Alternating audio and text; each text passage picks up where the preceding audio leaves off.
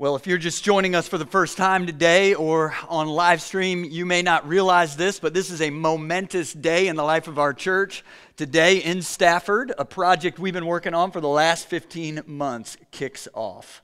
And Pillar Stafford is meeting right now for the first time ever as a church. And so that's exciting.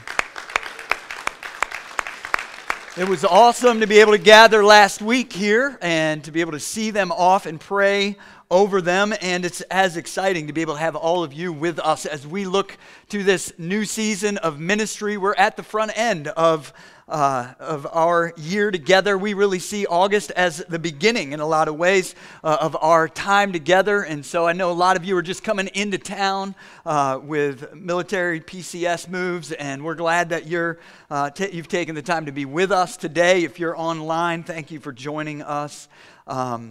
We're just going to dig into 1 Corinthians chapter 10 and continue our series on temptation. So you may not be familiar with the name Florence Chadwick, but in the 1950s, she was a well-known swimmer. She was well-known as the world's most prolific female marathon swimmer.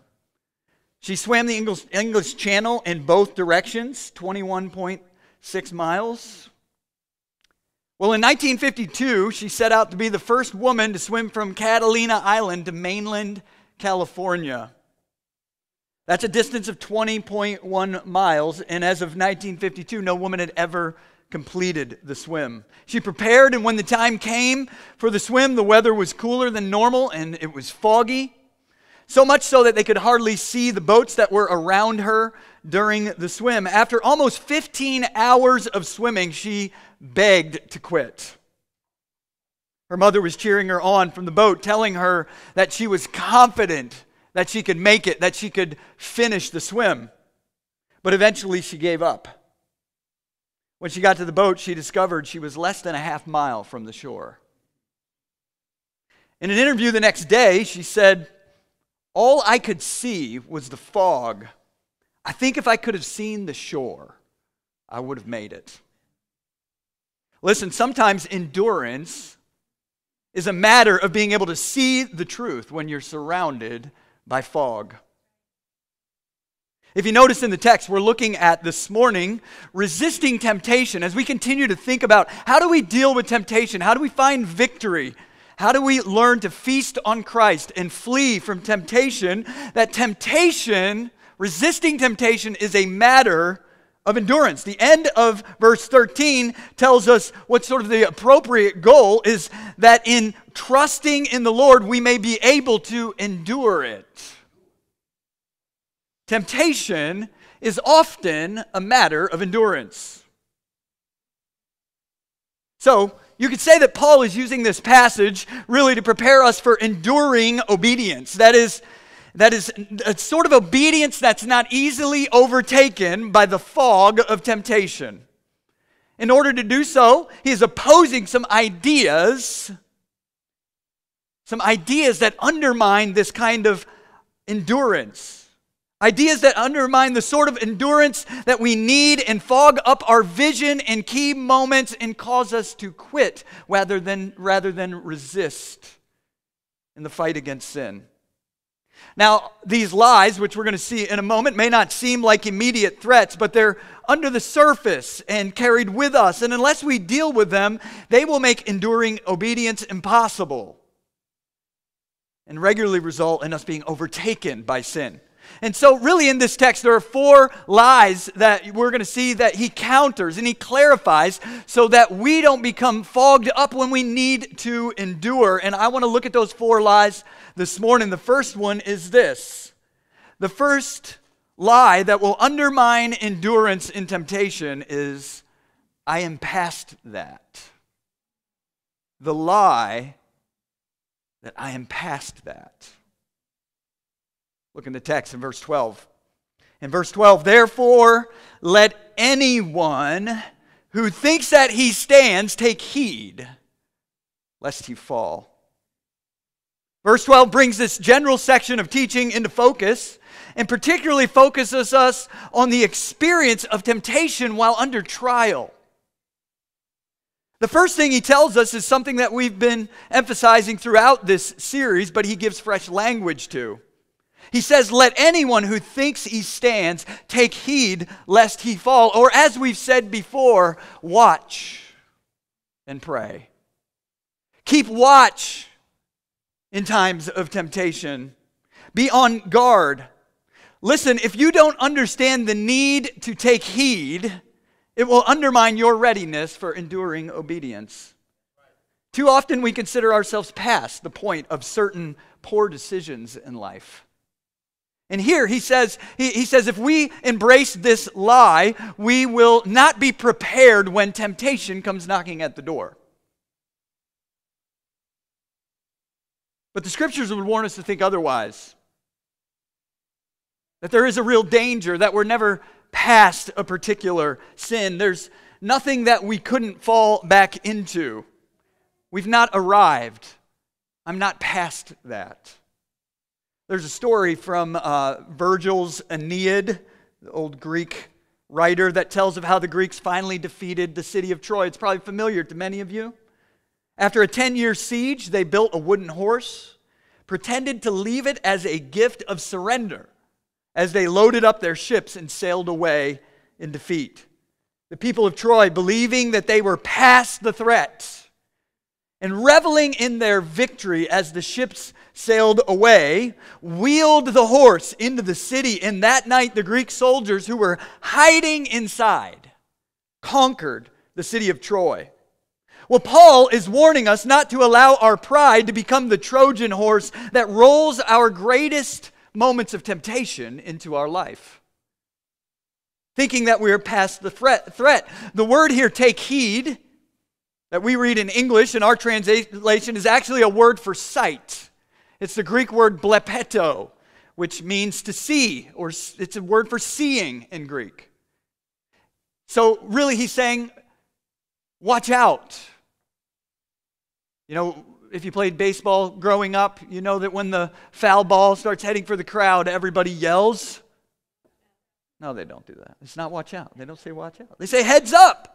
And I always thought that was weird because I think we should probably put our heads down and cover them with our arms. But heads up is a way of saying be aware, get your eyes open, danger is coming. The word take heed is sort of like heads up. It's saying remain watchful, pay attention, don't lose sight of what is possible. The person who is overconfident about their ability to handle temptation of a certain type, Paul is saying that person needs to take a better look. A better look maybe in the mirror at our own vulnerabilities. You see, arrogance, which is what he means here in verse 12, anyone who thinks he stands. I mean, we can just imagine it, right? Confidence in our ability to stand up straight, to remain standing, to not give in. He says that arrogance is a danger. That arrogance makes us blind to seeing our own vulnerabilities. So how do I know if I'm harboring this lie? I am past that. Well, here's a few things that I thought of. If you see, you can just test yourself. If you see another person who has fallen into sin and you're judgmental rather than aware of the danger in your own life, take heed. If you've convinced yourself you can handle being around certain places, people, substances, and circumstances of temptation that previously overtook you, take heed. If you're ignoring boundaries you previously set for your own protection, take heed.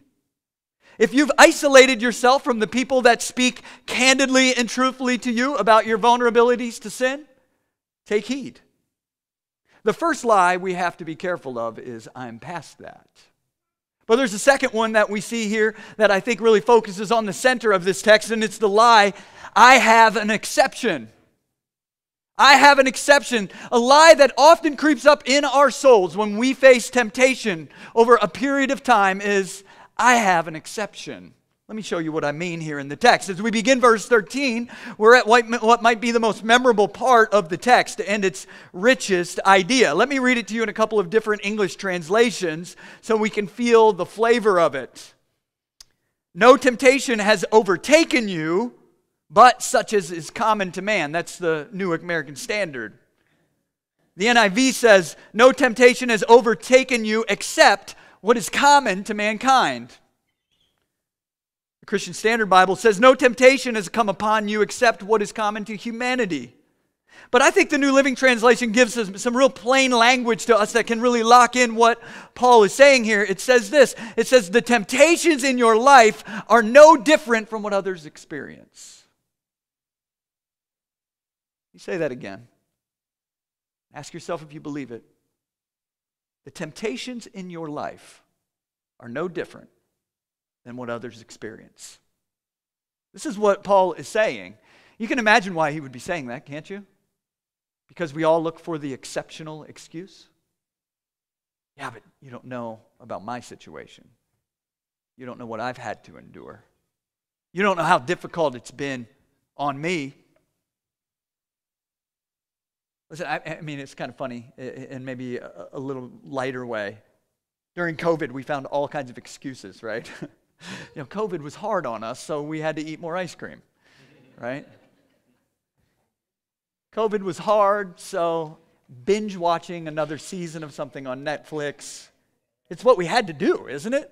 It was the only way we could survive. You know, that's a less consequential way of doing this. We figure out we start grading. We say, like, this thing was hard for me. I'm experiencing it as difficult. Therefore, I have an exception to sort of let my guard down in a situation. It's interesting that as Paul is helping the Corinthian church look at their temptations and the challenges of enduring the self-denial that is called for in obedience to God, he wants to counter the idea that somehow the circumstances under which they're being called to obey and the level of temptation they're facing is somehow exceptional. Let me just say it plain. Y'all ain't special, friends.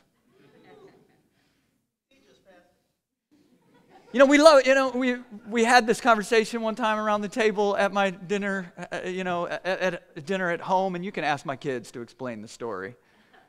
But you ain't special is something we say every now and then. Now listen, I get it. We're all unique in God's eyes. There's no one like you.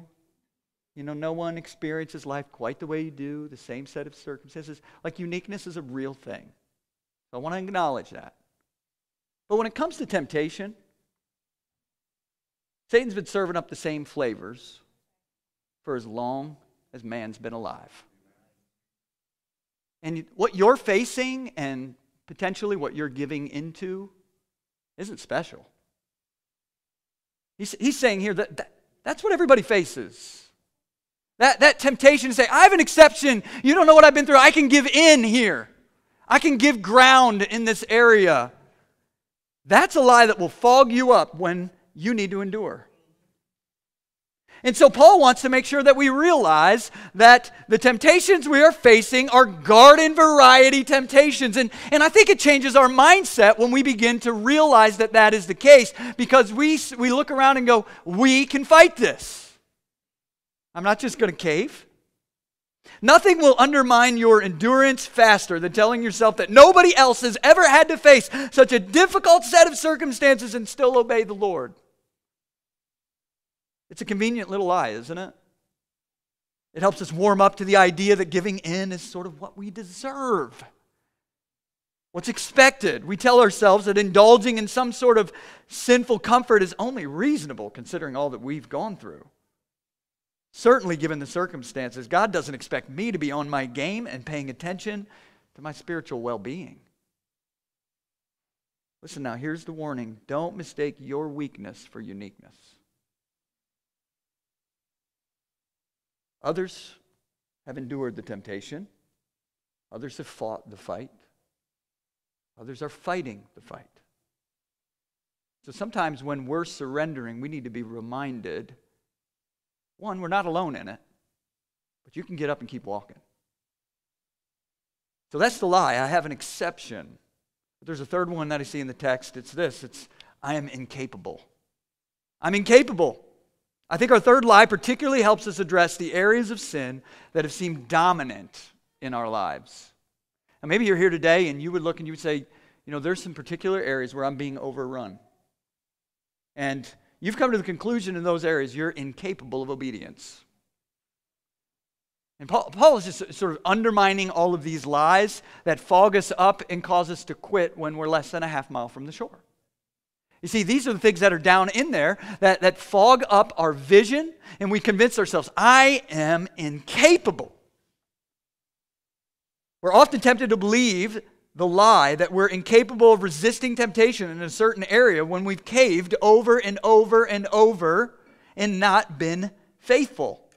But look what he says, God is faithful, and he will not let you be tempted beyond your ability. If you're the kind of person that underlines in your Bible, you might want to underline that word, ability. Beyond your ability. That means in some way that we're not going to tease out all the details of today. God even is filtering your temptations. Now, he's got purposes for allowing us to go through the process of learning to endure and learning to obey and sorting out what's really valuable to us and revealing our weakness. God has purposes that we aren't prepared to fully understand this morning. But one thing we see here is that God is filtering our experiences in such a way that God never allows us into a circumstance of temptation that we lack the ability to deal with. Now, another way of saying that is God's not to blame for your sin. Another way to say that is everyone else isn't to blame for your sin. That we need to wrestle with the reality that we grab for excuses so quickly. We want every excuse possible so that we don't have to face where we're at in our relationship with God. Here's what I think is important to understand. It's easier to say, I am incapable than it is to say, I really don't want to walk with God today. It's easier to say I'm incapable than I really like my sin more than I trust what God has for me is good. The lie, I am incapable, is about taking a matter that really comes down to resolve and convincing ourselves it's a permanent state of reality. This is what we do, and wrestling with temptation. Every now and then in my house, the remote disappears. Maybe that happens to you. Or maybe this is a form of temptation that only I face. But every now and then, the remote disappears, and it's regularly when I want to watch something. When I ask where it is, I find out from some of my family members, who will remain nameless, that they looked and they can't find it. They just can't. It's not possible. And it sounds like a statement about what they're able to do, right? We've looked, it's not possible, I'm not able to find it, I can't do it. So every now and then when I hear that, I offer money. Like, all right, $10 to the first one who brings me the remote. And you know, it's amazing that all of a sudden their abilities rise to the occasion. And we discover I can't really meant I won't. That's what Paul's dealing with here. The temptation we have to say, I'm incapable, that's why this happens, I'm just going to keep caving, I'm done fighting against it. Sometimes our attitude toward temptation are a little like looking for the remote when we don't really care to watch anything.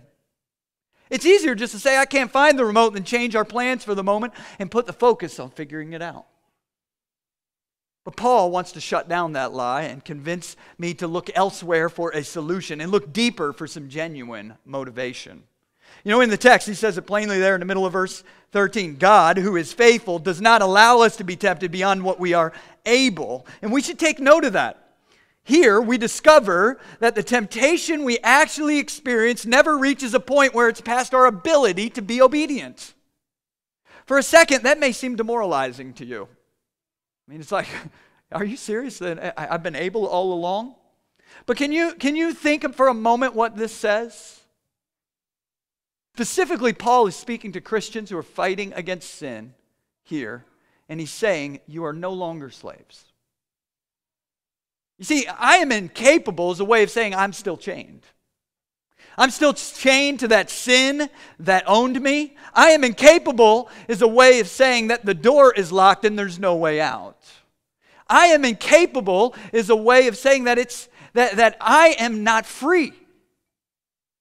But what he says here is a glorious thing and a glorious promise that we discover in God's Word because of the power of the Holy Spirit that rests in us. There is never a time in our life where when we face temptation, we're not capable of being obedient. There is a time when we're not willing to pay the cost. But there's never a time when we're not capable. Now that may seem demoralizing, but let's think about how this helps us. You don't endure and continue in a task that is a guaranteed failure. It is also easy to replace "I won't" with "I can't." But consider what this passage is saying. In any given isolated moment of temptation, you're not being tempted beyond your ability. You may be experiencing temptation beyond your level of devotion, but it isn't beyond your ability. You may be experiencing temptation beyond your love for Christ, but it isn't beyond your ability. You may be experiencing temptation that exposes the false picture of commitment that you have sold to yourself, but it's not beyond your ability. That means that the first step out of this lie is humility. God is faithful, meaning God is tending to your life and growth and spiritual discovery and strengthening you in such a way that He has no interest of you being guaranteed with defeat. He is faithful, and the temptation you experience is not beyond your ability, and it's time to start looking at where the real failure points are and get honest. If we'll receive humbly that we haven't been as willing as we would like to present ourselves, we'll be amazed at what happens in the fight to endure. Well, that's 3 lies. I said there were 4. There's a last one. And it's this: I have no help. I have no help. Verse 13 ends with these words: but with the temptation, He will also provide the way of escape, that you may be able to endure it. Here we see that our hope in the midst of all of this is not in our ability alone. I think one of the things that you could walk away from here is, as we've talked about the fact that we're not incapable of obedience, that you would think that you alone are the one who is fighting against your temptation. You see, what's here, actually what he says is, you are not alone. You know, I often, for a long time I heard that, and maybe you're like me and you're like, oh man, I've got to find the way of escape. There's been times where I'm facing temptation. I'm like, where's the door? Where's the escape hatch? You know, like it feels like pressure, you know. Like somebody handed me a Rubik's Cube, you know, because I've never watched the videos, and if you handed me a Rubik's Cube and that was what I had to do to survive right now, is I've got to figure that thing out, I would throw it across the room. Figuring out how to unlock it, how to get it done, how to do that. Some of you are like, oh, that's really easy. But you know, when you feel like the pressure is on for you to understand the puzzle, you miss the point of the passage.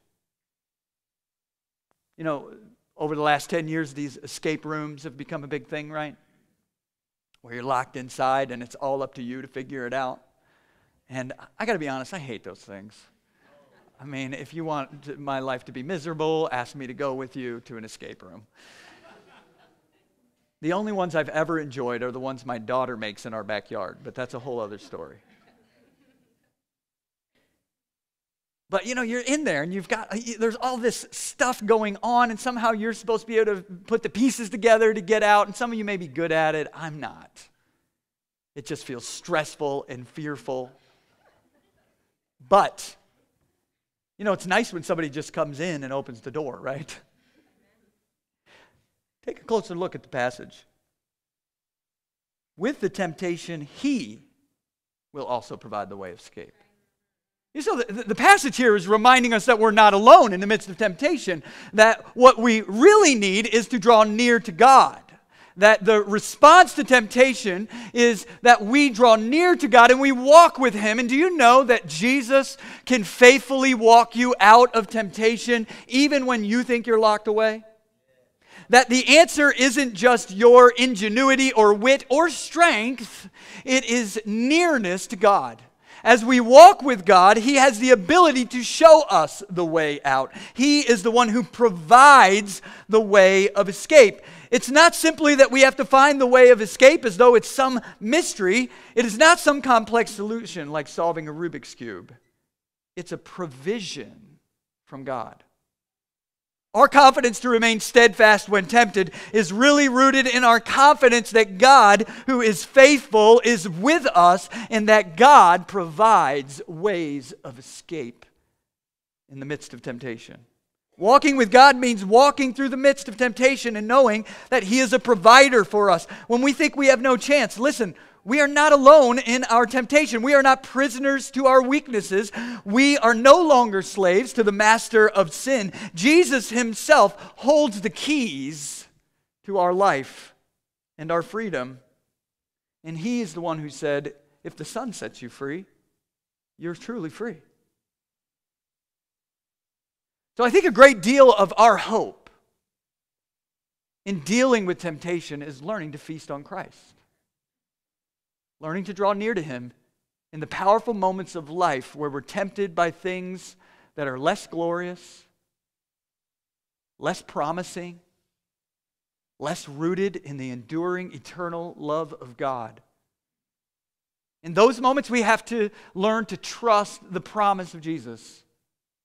That He's our good shepherd who brings us through the valley of the shadow of death, who can prepare a table even in the presence of our enemies to feed and nourish us in ways that we think we won't have. For whom He can promise to us, surely goodness and mercy will follow you all the days of your life. You see, the hope for finding escape in the midst of temptation is feasting with the King and walking with Him as He causes His goodness and mercy to follow us all the days of our life. Jesus Himself knows the way through the hardship of enduring temptation, and He is present with us, ready to show us the way. The text wants to destroy in us the idea that we're captives to our sin and restore hope that we have a Savior who knows how to lead us in our most difficult moments. The truth is, we've all given up and given into the power of temptation. We've all experienced the fog of these lies. But listen, Jesus still sympathizes with us. Maybe one of the most amazing things to consider is that as Paul is speaking to the Corinthian believers here, and as those words echo down and speak to us about the ways that we embrace lies and give in to sin, that Jesus sympathizes with us in our weakness. You know why? Do you know why Jesus sympathizes with us? Because Jesus finished the race without sin. He endured the hardest moment. He's in touch with the true nature of temptation, and He's sympathetic to us. He says all of this, listen, to help us, not to shame us.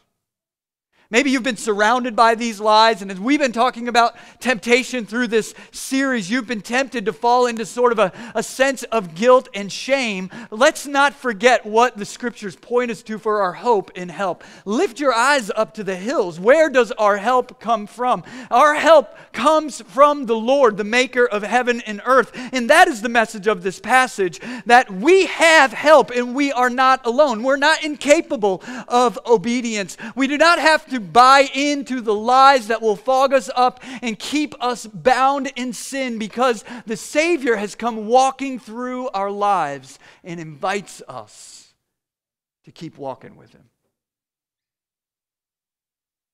I think it's amazing, honestly, that Jesus, who endured sin to its full depths, paid the harshness of its price, is the one who looks down now sympathetically on us.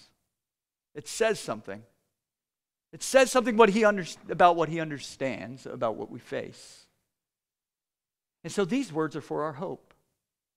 And if there's some way today in which the Holy Spirit has pointed out in your life, you've been caving to these lies, God's not bringing that to your awareness to crush you, to discourage you.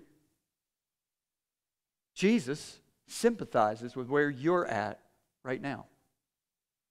And in His sympathy, He stoops down and He offers help. And He offers hope. Hebrews chapter 4 says, "Since then we have a great high priest who has passed through the heavens, Jesus, the Son of God, let us hold fast. Let's endure in our confession. For we do not have a high priest who is unable to sympathize with our weaknesses, but one who in every respect has been tempted as we are, yet without sin.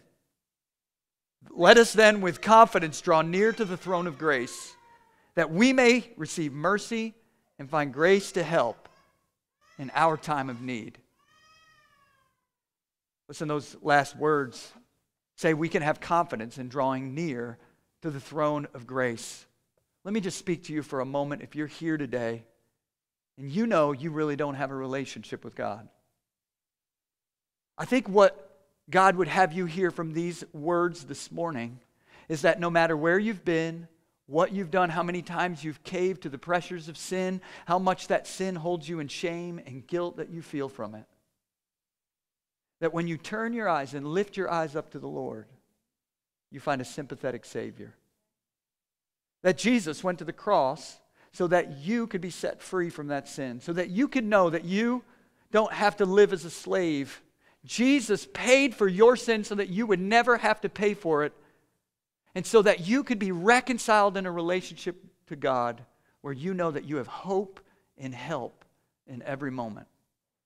Listen, do you know that? Are you confident today that you have that kind of relationship with God? Because the only thing standing between you and that kind of relationship is a willingness to open your hands in simple faith, turn from your sin, and trust in the Savior who is sympathetic even to your weaknesses. There's no weakness that you've possessed, no failure that has happened to your life that Jesus hasn't paid for and doesn't care to erase and cover with His blood. Today, I want to encourage you, if you've allowed yourself to be distant from God because of your shame or guilt over your sin, that you would come to Him in simple faith and trust and begin a relationship with Him for the first time. You will find welcome around His throne of grace. It's a throne of grace, undeserved favor, where we find mercy. We find forgiveness in our time of need. And listen, today as we celebrate the Lord's Supper together and as we come to a close, maybe in your life you have given up the fight against temptation. You've caved and you haven't been marked by enduring obedience and you're discouraged today. Listen, you need to be reminded. Look at these lies, examine them in your life, and be reminded that today Jesus invites you around His table to know His strength and be reminded that He has not given up on you. He receives those who draw near to His throne of grace. And the reason we end our service in the way of taking the bread and the cup is to remember that God isn't looking upon us because of our ability, but because of Christ's ability. His perfect obedience means that your standing before God is complete. He sees you as righteous through Jesus. And so today, that broken body and that shed blood reminds us that we can keep walking, keep enduring in obedience, and never to give up. Would you bow your heads with me? Lord, we thank You for this day, and we pray that as we come around Your throne of grace, that Your Holy Spirit would minister to us personally. Lord, right now, even in this moment, we ask, God, that You would touch our hearts with the reminder we need from Your word. Lord, that You would bring correction and fresh strength, willingness to find ways to fight temptation that has overtaken us. Lord, would You give us fresh hope and strength? Lord, as we remember the cross, would You strengthen us as we look to the resolve of Jesus who laid down His life for us? Would You allow it to stir up in us fresh devotion and commitment to You? We pray for this in Jesus' name. Amen. In a moment, we're going